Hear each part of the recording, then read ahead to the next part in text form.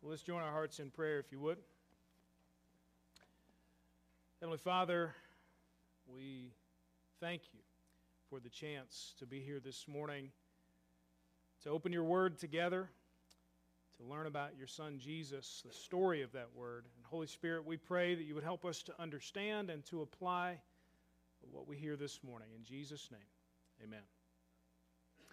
My favorite animated character of all time is Snoopy. And when I was a child, I had Snoopy stuff everywhere. I had Snoopy curtains and bedspread and a whole deal. And I'm still kind of partial to Snoopy, I'll be honest with you. The whole Peanuts gang, but Snoopy in particular, Joe Cool. I like him. And my children now have taken to reading some of the old comics. Of course, Charles Schulz passed away a few years ago, and obviously the series has ended, but we have several books that contain compilations of those comic strips and so on. And I think it's interesting and only fitting now that my daughter Lucy, whose name is an obvious throwback to the Peanuts gang, my daughter Lucy has auditioned and received and is now performing in a play at Playhouse in the Park called You're a Good Man, Charlie Brown. And what a fitting, way to bring it full circle. Many of the decorations that I had in my room as a child are sitting there now in the Playhouse, decorating that for the show that runs this weekend and the next two. So if you don't have your tickets yet, I can show you where you can get those. But anyway, in the play, You're a Good Man, Charlie Brown, my favorite song is the one called The Book Report. And it's a really well-written song, very funny, and four of the main characters are trying to figure out how to write a book report on Peter Rabbit. And the hardest part, I don't know if you've ever had to write many book reports or papers or whatever, but to me, often the hardest part is to write the introduction. Sometimes you know what you're going to say, but to introduce it, to make sure that it's something that sounds good at the beginning. And so these four characters are sitting there, and Lucy Van Pelt, in her personality, says this in opening her book report. Peter Rabbit is this stupid book about this stupid rabbit who steals vegetables from other people's gardens. That's how she opens it. Now Schroeder, whose mind tends to wander, he says the name of the book about which this book report is about is Peter Rabbit, which is about this rabbit. That's his introduction. Linus, who is the ever philosophical and pensive one, he says, in examining a work such as Peter Rabbit, it is important that the superficial characteristics of this deceptively simple plot should not be allowed to blind the reader to the more substantial fabric of its deeper motivations. In this report, I plan to discuss the sociological implications of family pressures so great as to drive an otherwise moral rabbit to perform acts of thievery which he consciously knew were against the law. That's how he opens his book report. Charlie Brown, who is, of course, the ever-depressed, can't really get anything to go his way character in the Peanuts gang, can't seem to get started, so he sings to himself, if I start writing now when I'm not really rested, it could upset my thinking, which is no good at all. I'll get a fresh start tomorrow, and it's not due till Wednesday, so I'll have all of Tuesday unless something should happen. I work best under pressure, and there'll be lots of pressure if I wait till tomorrow. And that's how he begins. Maybe if you're a college student, you say, I work best under pressure, so I'll just wait till the very last minute. And then you're up all night somehow. The introduction to the book report they're doing, as in any book or story or whatever it may be, is vitally important. It sets the tone for what the rest of the paper or book or whatever is to be about. It maybe gives you a little bit of a preview. It gives you an idea maybe on how to read it. It lets you know, here's what I'm writing about. And as we'll see this morning, the Bible passage for today forms an introduction to a great book of Scripture. We're in a series called Rooted in God's Word, and we've been trying to track down answers to three questions. The first is, what is the Bible? And if you haven't been with us, I encourage you to go back, maybe listen to those sermons or look at the notes. What is the Bible? We talked about the Bible is God's inspired word, which means it's reliable and it's authoritative and it has great benefit for our lives. Then we looked at why do I need it in my life? And we answered that question. And the last couple of weeks we've been looking, how do I get it into my life? So we looked 2 weeks ago at how to receive the Scripture with the right attitude, to love and to delight in God's Word. Last week we looked at how to listen to a sermon. Certainly we can receive God's Word as it's preached week in and week out. This week, this morning we're going to look at how do you get God's Word into your life through personal study. You may be someone here this morning who says, I try to read the Bible, but I just don't seem to get much out of it. I'm not sure what I'm doing wrong. I'd like to. I want to understand it. I want to apply it to my life. I believe it's God's Word and it has great value and it has great benefit for my life, but I'm not sure how to do that. Now, before we assume that people in church already are masters and experts at how to integrate the Scripture into their lives, most studies will show you that that's simply not the case. Some of us simply have never done that. We're ignorant of how to do it. Doesn't mean we're stupid. We just don't know. So this morning I hope to help you with some of that. Some of us have it's been so long since we interacted with the Scripture that we've forgotten how to do it. Others just say, well, I just read the Bible because that's what I'm supposed to do. I hope this morning to show you a few things. My plan for the sermon this morning, and you'll kind of see this on your bulletin, I want to show you what is the truth of a great psalm. Psalm chapter 1 will be our focus this morning. I want to show you what the truth of that is for immediate application, for immediate response this morning. God may hit you with something as we read and as I preach this that you need to respond to this morning directly from this truth found only in that particular passage that we look at this morning. So that would be the immediate response. But more than that, as I preach Psalm chapter 1 and the truth, I tell you what I'm going to do. I'm going to integrate a little quick guide to Bible study and application. So I'm going to show you how I arrived at what I arrived at from Psalm chapter 1 as we go along. That's the long-term deal. So I hope this morning to both give you a fish that you can chew on this morning and teach you how to fish so that as you leave here, you don't have to just come back next week for a fish, that you will have been feeding yourself and fishing all week long from Scripture. So you can follow along with the notes on the back of the bulletin. If you'd like to go online and do that with your phone or tablet or whatever, you can scan that little thing and you'll see some online notes. So I want to begin this morning by giving you a quick guide to Bible study and application. If you got your bulletin, flip it over and I'll just show you the structure real quick. You'll see there's what it begins with. There's a truth about Psalm chapter 1. I'll just tell you that's coming later. It's put there at the top just so you know this is the overarching truth, but we're going to work through that little guide below it, and then you'll see that be integrated. So for those of you whose minds are going to freak out if I don't go in the exact order that's on the back of the bulletin, I'm just telling you up front. I'm not going to go in the exact order on the back of the bulletin. So freak out now, come back to us, breathe again, and about 30 minutes from now you can pick back up with us, all right, after you've recovered. So if you're going to study and apply the Bible, I want to give you a few principles this morning, the first of which is to consider a reading plan. Consider a Bible reading plan. I've talked with various people throughout my lifetime, my time in ministry, and they say, I don't know where to start. Where should I start reading the Bible? Well, I don't want to be the one to tell you exactly where to start reading the Bible. It may be for you. You need to start one place and maybe another. But I think it's important if you're going to begin reading the Bible, or if you say, my Bible time has just been a little stale, I'd like something fresh, what should I do? I would strongly consider a reading plan. There are full Bible reading plans. Maybe you made it your goal this year to read all the way through the Bible, and you're not exactly sure how to do that. Or you say, I've never done that. I'd like to find out how. There are plans that will lead you day by day through certain numbers of chapters or books or whatever that you can read the whole Bible in a year. You say, I'm not sure I'm ready to take that on. Maybe you say, I just want to read the Old Testament. Or maybe I just want to focus on the New Testament. There are partial Bible reading plans as well. Or maybe you say, I've always been interested in the book of Genesis, or maybe the book of Revelation, or maybe one of the Gospels. There are Bible book reading plans that you can access that will spread it out over a certain period of time. You can dictate however long you want that to be, and you can check those off. Or maybe you say, Easter's coming up, and I really would just like to read about the resurrection. What about the cross and the resurrection? They're topical Bible reading plans that will lead you to various passages of Scripture that talk about certain topics that the Bible addresses. Or maybe you've caught on to the fact that your Bible is not arranged in chronological order, and you've tried to read it in chronological order, and you've been very frustrated. You realize that the Old Testament that you and I have is not in chronological order? You have the books of law first, then you have the books of history, then you have the books of wisdom, then you have the prophets. They're arranged by their type, not by their order in chronology. And you say, I'd like to read maybe the Old Testament, or maybe the New Testament in specific order. Even in the New Testament, the Gospels, they are sometimes arranged theologically to make a certain theological point, so certain activities are grouped together here, And then later on, certain activities are grouped together. And if you try to trace a chronology, you're thinking, now wait just a minute, this guy, he doesn't have it in order. What's going on? Sometimes the purpose is not to get it in chronological order, but maybe you'd like to read it that way. There are chronological plans. Or maybe you say, I just need something that I can take each and every day with me to work.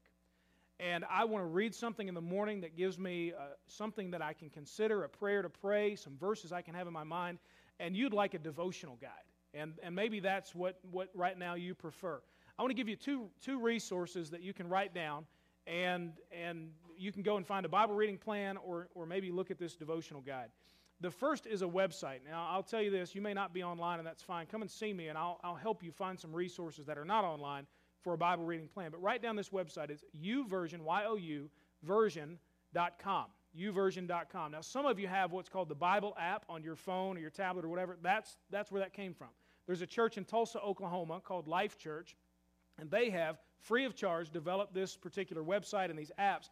Not only can you read the Bible and study it and make some notes through this website and through this app, but you can also establish and maintain a Bible reading plan. Some of you have already done that, I'm sure. So if you go to that and you say, I'd like a whole Bible or a partial Bible, they've got all kinds of options there that you can begin, and it will remind you and keep you up each day and so on and so forth. Again, if you're not a person who gets online or whatever, that's fine. Come and see me. If you say, I'd like to read through the Bible, can you help me find a plan? I'd be happy to do that. Print you one out and give it to you, and you can use that. The devotional guide that I have found, I'll just give you one. There are lots of them. And as you talk about these things, maybe you'd have some other ideas as well. The devotional guide that I have found to be the one that I like the most, that I think just hits right real close to home, even though it's written a long time ago, is called My Utmost for His Highest. Some of you maybe have read that. It's by Oswald Chambers. My Utmost for His Highest. And it is each day a certain reading, a devotional reading from Oswald Chambers, and a scripture with a reference to that. And so you get a little bit of both. I will tell you there are two versions to that. One is the old English kind of language, and the other is the more modern. If I were you, I would choose the more modern. You may get a little frustrated with some of the old kinds of writing styles and so on. So YouVersion and then My Utmost for His Highest. That will help you establish a plan for reading the Bible. Maybe that helps you this morning. Second thing that I would tell you to do as a guide to Bible study and application would be to ask for the Holy Spirit's guidance. To ask for the Holy Spirit's guidance. This is called illumination. When you ask for the Holy Spirit's guidance, be careful, because you're not asking to learn something no one else has ever discovered in Scripture, ever in the history of Scripture, the history of the world. You're simply asking, Holy Spirit, reveal to me the meaning that's already there and show me how to apply it. So when you ask for the Holy Spirit's guidance, it's not for uniqueness, but for accuracy. You want to know, how can I accurately understand? I'm not looking to go and dig and find some unique thing that no one's ever discovered so I can write a book and make millions. That's not what we're going for. We want to make sure when we read and understand the Scripture that we do it correctly and accurately. But why do you ask for the Holy Spirit's guidance? Well, the Bible is not meant to be understood merely in an educational or academic way, only in your mind. If you're a believer in Jesus Christ, the Bible is meant, yes, to make sense in your mind, but to penetrate deeper into your life, into your heart. So it's not just a mental exercise or something to get educated about. I'm just going to learn about the Bible. That's important, yes, but that's not where it stops. And it's only the Holy Spirit who can give you the insight, open your mind and your heart to receive the truth and the application of Scripture. You can't do that on your own. You can't be smart enough. We got some really smart people in this room. But you can't be smart enough just on your own to understand all the Bible means and how it should apply. The Holy Spirit wrote it, and so only He can give you the insight that you need. I equate this to, if you're going to study the Bible without asking for the Holy Spirit's guidance, it's as if you're taking a trip with no map and no GPS. Now, for some of you, you say, what's a map? For others, you say, what's a GPS? So for both, I say it's a guide to get where you need to go. A map certainly on paper. For some of you, you've used those for years, and others you say, I like mine stuck to the windshield or sitting on the dashboard, and it tells me where to turn. I don't really go anywhere without my GPS. Even when I'm going somewhere I know, I sometimes turn it on just to make sure. Or if there's some kind of traffic delay, I can get around it and so on. If I'm going somewhere, if I want to get there, I want directions. I want guidance. And the same is true with studying the Bible.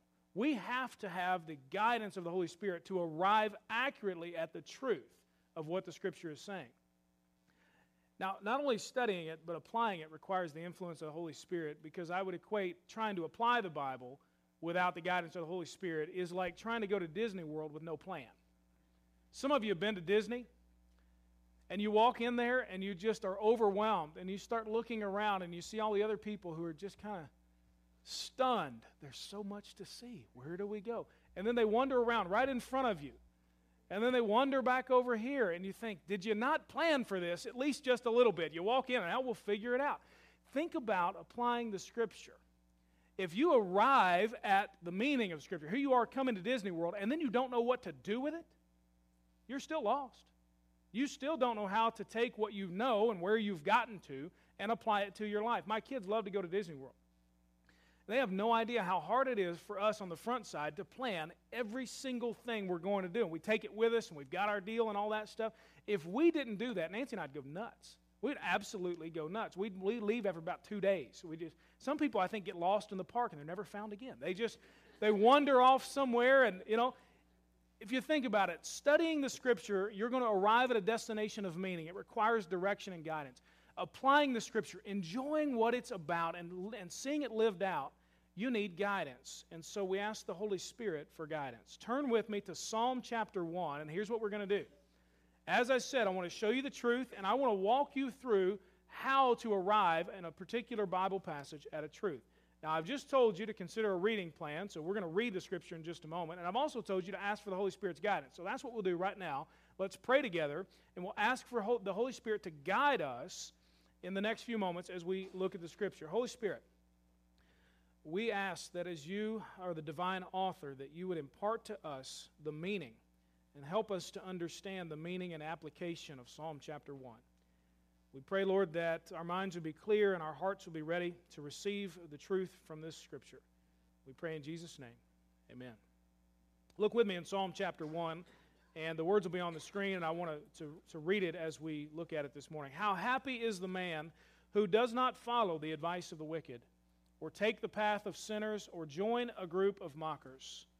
Instead, his delight is in the Lord's instruction, and he meditates on it day and night.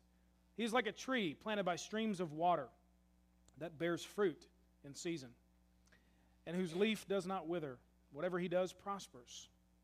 The wicked are not like this. Instead, they are like chaff that the wind blows away. Therefore, the wicked will not survive the judgment, and sinners will not be in the community of the righteous. For the Lord watches over the way of the righteous, but the way of the wicked leads to ruin. As you study a particular Bible passage, there are three things, and you see them on your bulletin, that sort of progress. One leads to the next, which leads to the next. The first of which, the word is context. Context. Now, when it comes to understanding the Bible, let me just say this, and I may be exaggerating just a tad, but I really believe that context is everything. I love talking with folks about how to understand the Bible more, and one thing that I always try to tell them is don't forget the context. So maybe when you study a particular Bible verse or paragraph or chapter or book, you might want to read it a few times just to get familiar with it and determine where it begins and where it ends. And then one thing you certainly want to consider is what would be called the literary context. You realize that every word, every phrase in the Bible is connected to the words and the phrases and the paragraphs around it. They're not just stuck there randomly. The words and the phrases are connected to those around it on purpose. And so at the very least, when you read the Bible, you ought to consider what's before and what's after. What's written before and what's written after the paragraphs, the words, whatever that you're reading. If you don't do that, then you're guilty of what's called taking it out of context. Have you ever heard someone say, I was misquoted?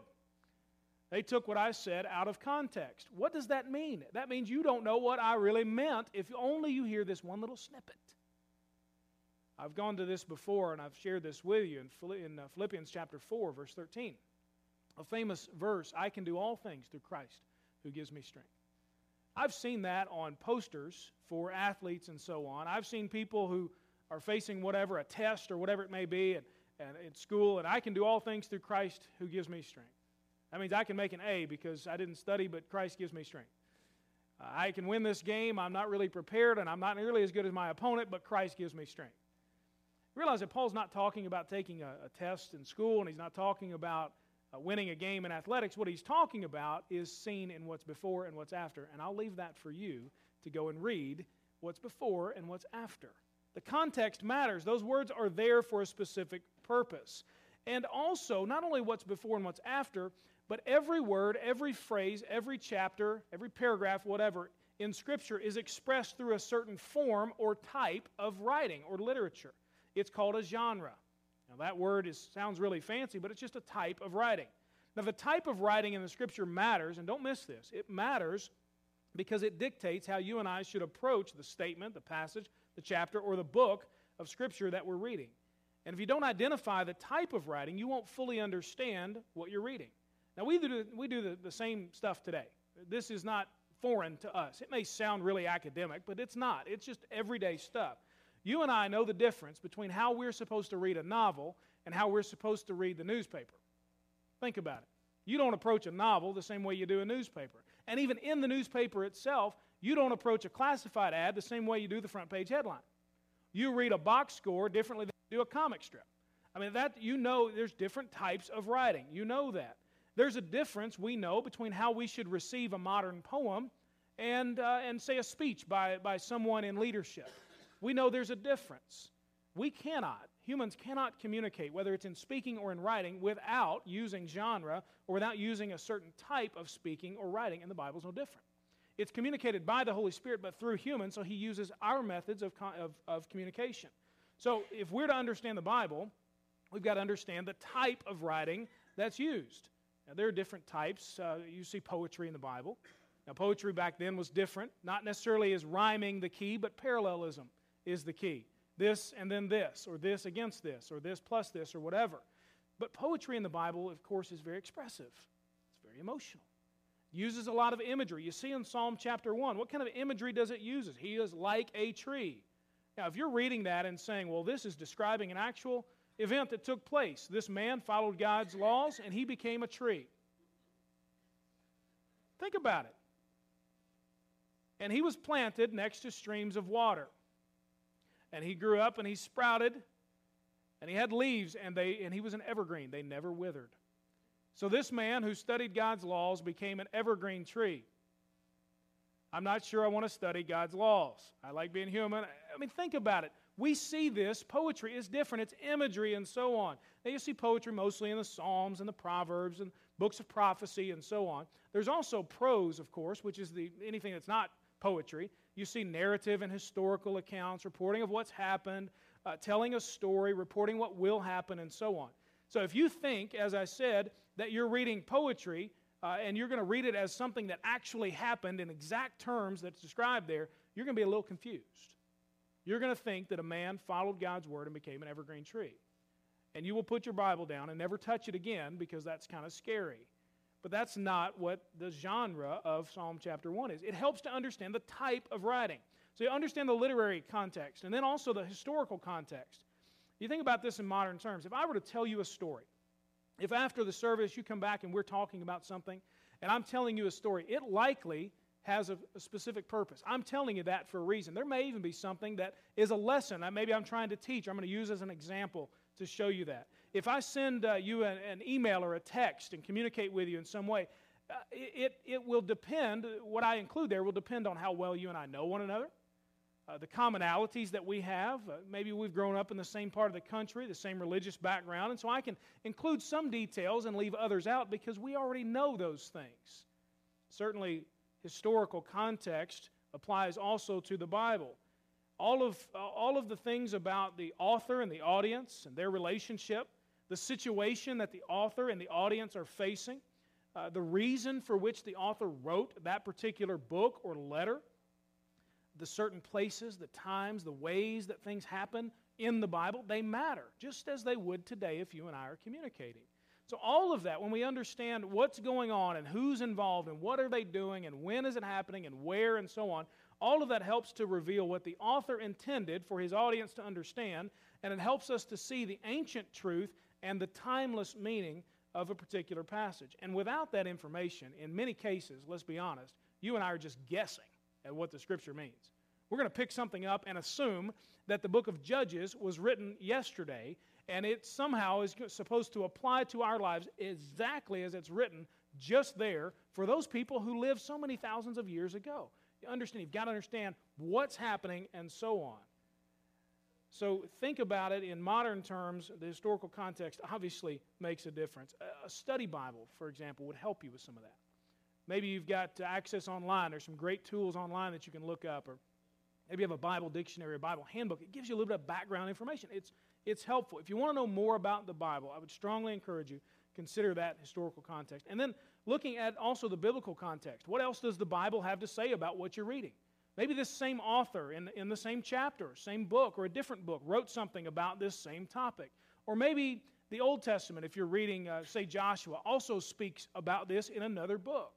Or maybe the New Testament speaks about something that happened in the Old Testament. You realize that the revelation of God is progressive. It starts in the Old Testament and builds to the New. So you should expect that many things that are covered in the Old Testament will find their ultimate meaning and fulfillment in the New Testament in Jesus Christ. So the Bible is the best commentary on itself, and if you know it, then you'll understand how it all fits together. Looking at Psalm chapter 1, the literary context, what type of writing is it? Well, it's a poem. So what should you expect when you go to the book of Psalms and you read this? You should expect imagery and emotion, and that's exactly what you see. The historical context of Psalm chapter 1, we don't know exactly to whom this was written, when it was written, but we can know, if you do a little bit of study, that the book of Psalms was compiled over several thousands of years and then given essentially as a completed book, a compilation really of 5 books, given to the Hebrews as a worship guide. And if you do a little bit more study, which you find out, not very hard study, but you find out that Psalm chapter 1 was written as an introduction to all that.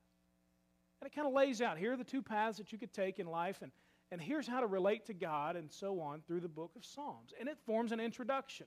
So the author doesn't really matter as much. The specific audience that it was written to, when it was written, doesn't matter. But we understand that when the Hebrews got this as a completed collection of Psalms, they would read Psalm chapter 1 as the introduction. And so we realize that all matters. You see the biblical context you probably have already thought of. Here's a sharp contrast between those who are godly and those who are not. That's not the only time in Scripture that context is drawn. Certainly we see throughout the books of law and the books of history this contrast between God's people, those who love Him and follow Him, and those who don't. Jesus Himself said in Matthew chapter 7, there are 2 types of builders, those who build on the rock of His Word and those who build on the sand. And you see what's going to happen. What happens to the one? The foundation stays and the other one crumbles. See in Psalm chapter 1 a similar idea. Jesus would go on to say in Matthew 25 that a judgment is coming. And there will be a separation from those who have surrendered their lives to Jesus Christ and those who have not. And it will be for all eternity. What does it say in Psalm chapter 1? The wicked will not what? Survive the judgment. There is a coming separation. So you see the biblical context, and that leads us to not only understand the context, but the next portion of that is original meaning. The original meaning. You see that progress. Once you understand context, that it drives the meaning, then you can begin to work on the meaning, which eventually, as we'll see in a moment, will drive the application. Context drives meaning, which drives application. Now, the original meaning of Scripture, when you begin to understand it, it's based on the problems, the questions, the issues, the concerns that are faced by the original audience and that are raised by the original author and how he handles those things. I'm a firm believer that there is one central or one main idea in every passage of Scripture. I don't believe that one Scripture means 4 or 5 different things. I believe there's one specific meaning for an overall passage. Now, it's supported by several truths in that passage. But each Sunday, you see this reflected in the way that I preach. Each Sunday, there is one central truth, and I don't always put it in a box on the back of your bulletin, but it's there. Here is the truth, or the central idea, or whatever we've got to remember. And that's there. That's what I have discovered and have believe is the main point of the passage we're looking at that morning. I really am a firm believer that it means one thing. And then there are certain supporting truths. Now, one thing that you can do to look for original meaning is to look at the structure. Look back with me in Psalm chapter 1. What does it say here? Happy is the man who what? Who does not do this, this, and this. And instead he does so on and so forth in verses 2 and 3. Then there's a clear break, isn't there? The wicked what? Are not like this. So you see there's an automatic contrast. Wait a minute. There's something about the structure that the psalmist is putting this person over here and this person over here. So the central idea, the main idea of this passage is going to have something to do with these two people, and one of them being blessed by the Lord and the other one not. Then as you begin to examine the words themselves, and Austin, if you don't mind to put the scripture back up real quick on the screen, if you look at some of the key words, if you were to read this and say, all right, how can I understand? Look at the words. Look at what's written, how they fit together. How happy.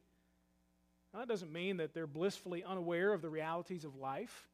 Some folks are like that. They're just happy, and we're happy for them. But at the same time, this doesn't mean just mainly happy according to circumstances. This means blessed and fulfilled. You do a little bit of word study. You can look those words up online or in a good study Bible or maybe something like that. This person is blessed and fulfilled because why? They don't take the advice of the wicked. They don't listen to people who aren't godly. They don't walk on the path of sinners, those whose lifestyles are simply against God, not only in their minds, but in their actions. And then they also don't join a group of mockers. These are the folks who have disdain for God. They don't want anything to do with Him whatsoever. They don't like His people. And they see sin as no big deal. What does it say then? Instead, he delights. So instead of those things, here's what he does. He looks at God's Word and he doesn't see oppression. He doesn't see a beat down. He sees joy and direction. His GPS, his touring plan at Disney is found in the book that God has given him. So he delights in the Lord's instructions, all of it. And then he says, and he meditates on it day and night. That word meditate, as I told you last week, doesn't mean that you clear your mind of everything and you sit in some transformed state of mind and you chant or whatever. Biblical meditation means you fill your mind with the Scripture and the things of God. You have a conversation with yourself about it throughout the day. What does it mean? How can I apply it? And that, the psalmist says, is the habit of the godly person. What is the result of that? You see the key words. He's like a tree planted by streams of water. We're talking about, in the historical context, geographically, a very dry area.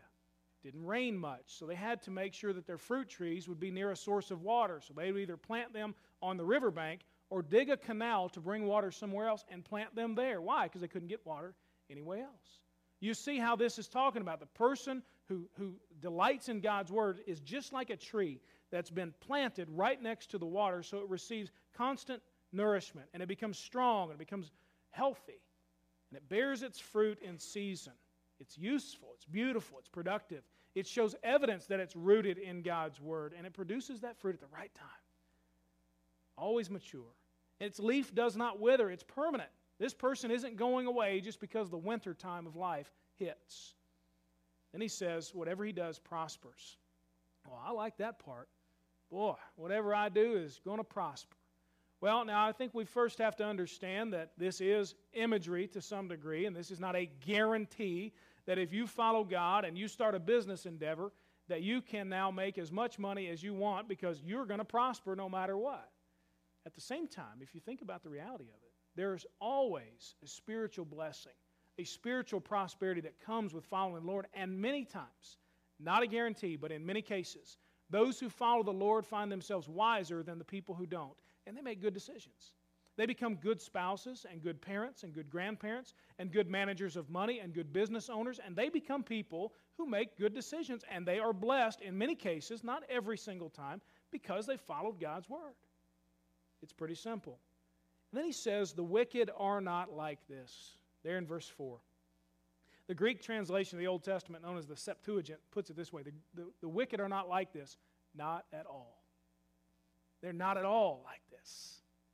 Instead, it says they're like chaff that the wind blows away. Now, I did just a little background study on what chaff is. You can look this up. I'm showing you, how do you go through, look for the key words. What do they mean? The word chaff, you think, what in the world does that mean? We don't talk about chaff much today. Maybe you're a farmer and you've brought that word up and people look at you like you're nuts even though you're a farmer and you know what you're talking about. But the word chaff there takes us back to ancient farming techniques. Here's what they do. They harvest their grain, they bring it in, put it on a stone threshing floor. They walk their oxen around on it to kind of stamp it out and separate the grain from the husk. Then what they do is grab a shovel or some kind of fork and they throw it into the wind, and guess what happens? The heavy stuff, the grain that's useful, the stuff they want, falls back to the ground. And the chaff, the useless stuff that's been separated, what? Blows away. Think about it. What's he saying here?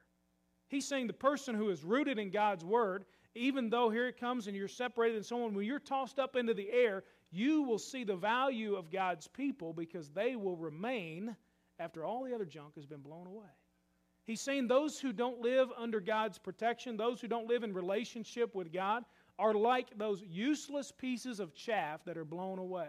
They may experience some great benefits here on earth, and people may think there's something, but in the end, they're blown away. Absolutely useless. Let it sink in. Let the imagery speak to you.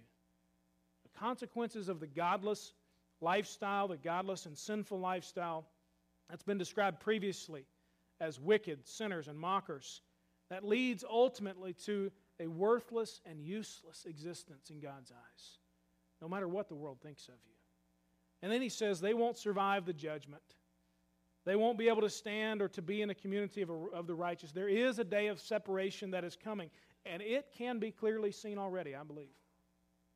The fruit, Jesus says, is what you'll recognize my disciples by. You'll know them by their fruit. We can already clearly see that some are on one path and some are on another.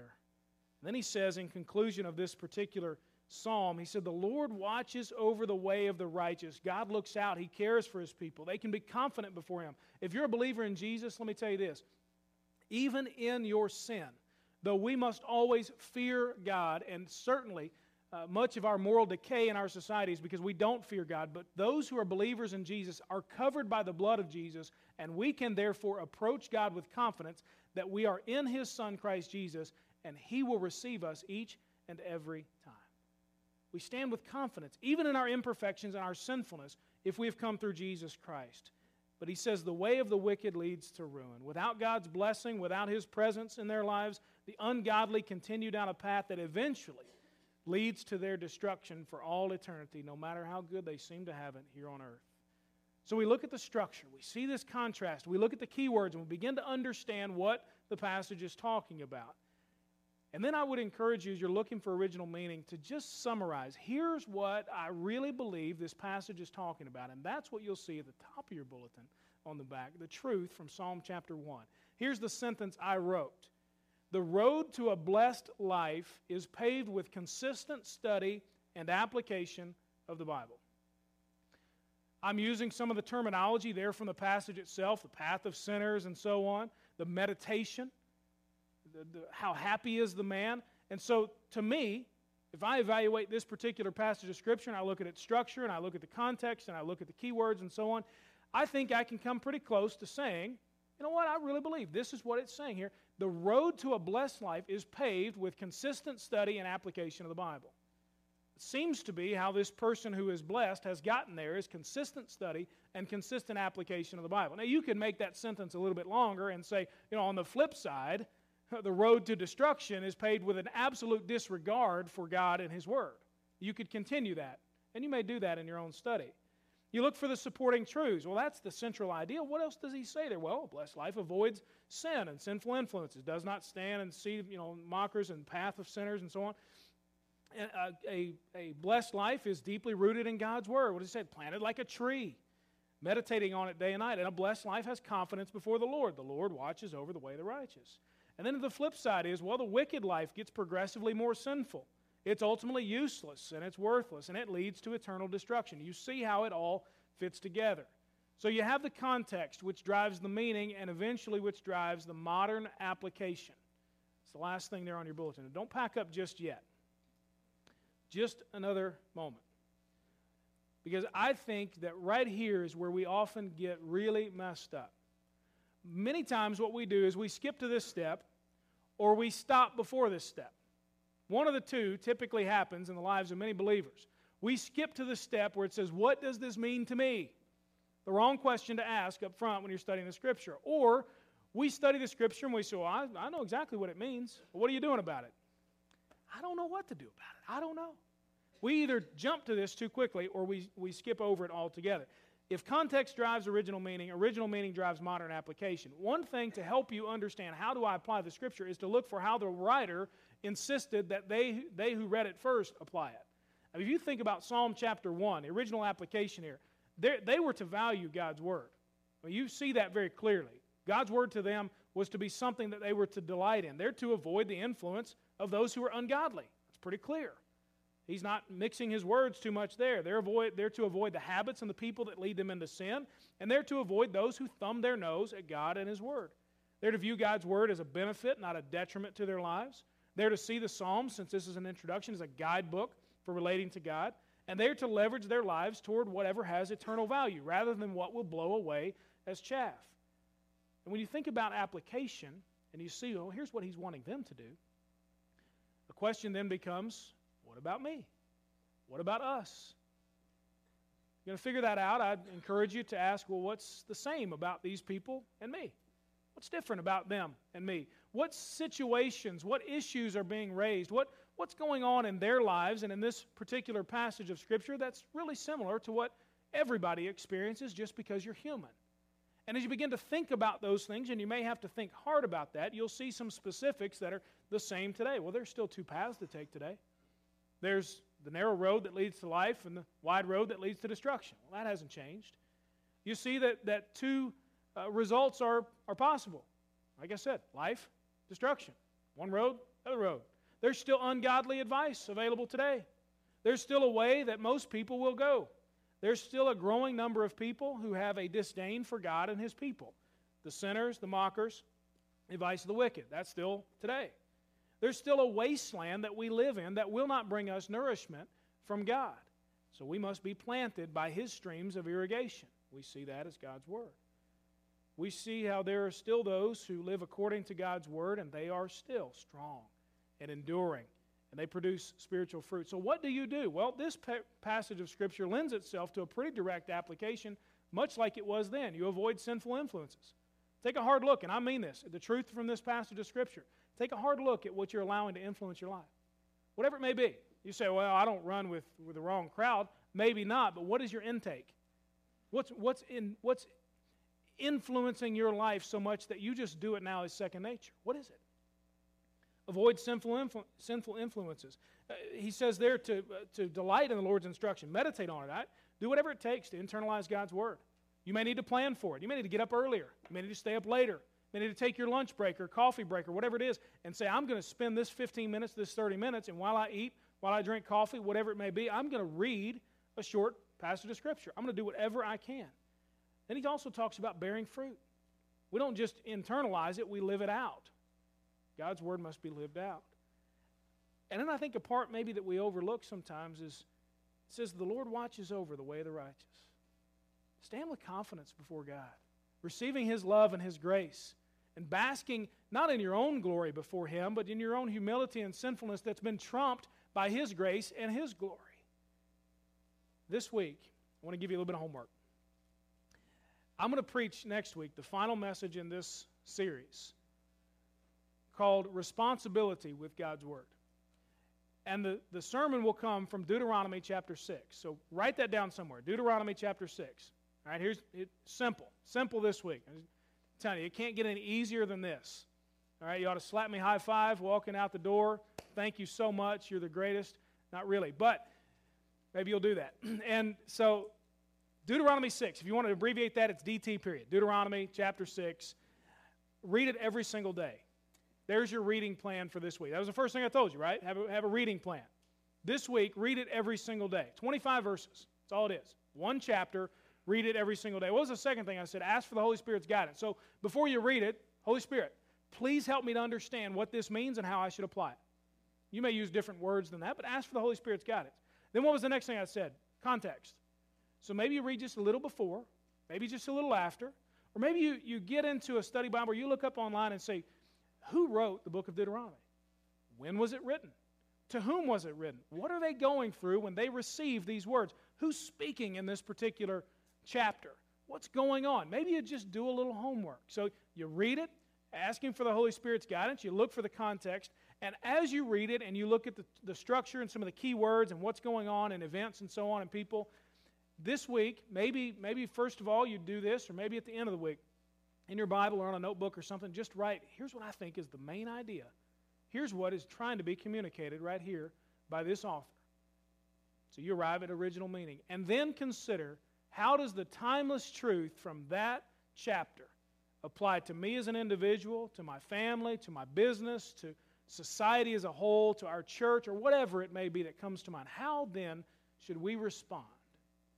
That's your homework for this week. There's your reading plan. There's your prayer to pray, your context to gather, your original meaning to arrive at, and your application to live out. Let's pray together.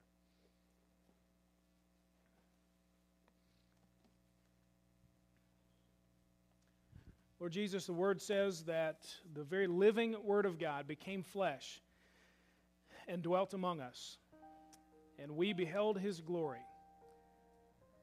Lord, we recognize that your most glorious moments were the ones in which you demonstrated your great love and your grace toward us on the cross and at the resurrection. So, Lord, may we, as we see in Psalm chapter 1, be wise to internalize the great story of your salvation, to understand it, and to call on the name of Jesus alone for our forgiveness and our eternal life. Lord, may one day we be not found apart from you at the judgment, but clinging to you more than we ever have. Lord, I pray for those who need to begin to interact with your word, who need, Lord, not only a fish on Sunday mornings, but need to be fishing every single day. Lord, that includes me and that includes all of us. So God, challenge us and motivate us. Open your word to us, Lord. We want to know it. We want to understand it. We want to live it out. Help us today, Lord, as we leave to do the simple homework of reading and studying Deuteronomy chapter 6 this week. Make it real to us. Plant us deep, Lord, we pray, in your word. And in the name of Jesus, we pray this. Amen.